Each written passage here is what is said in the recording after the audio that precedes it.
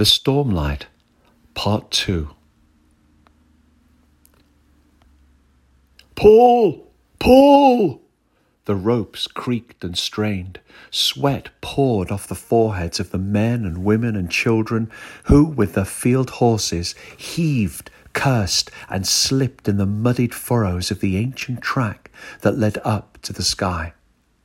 The Mopsa family and close friends struggled and staggered to position the cart with the lamp under the makeshift crane and winches that ran upwards like an embracing skeleton of a giant, hugging around the light tower. The crowd that had gathered stood and watched them in silence, for to help was to touch and be part of their family madness.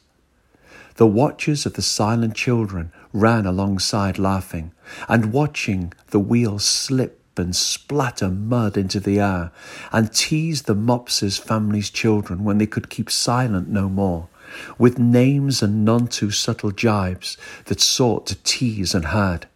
"Thou will not make it. Thy heel is too strong for you," cried one.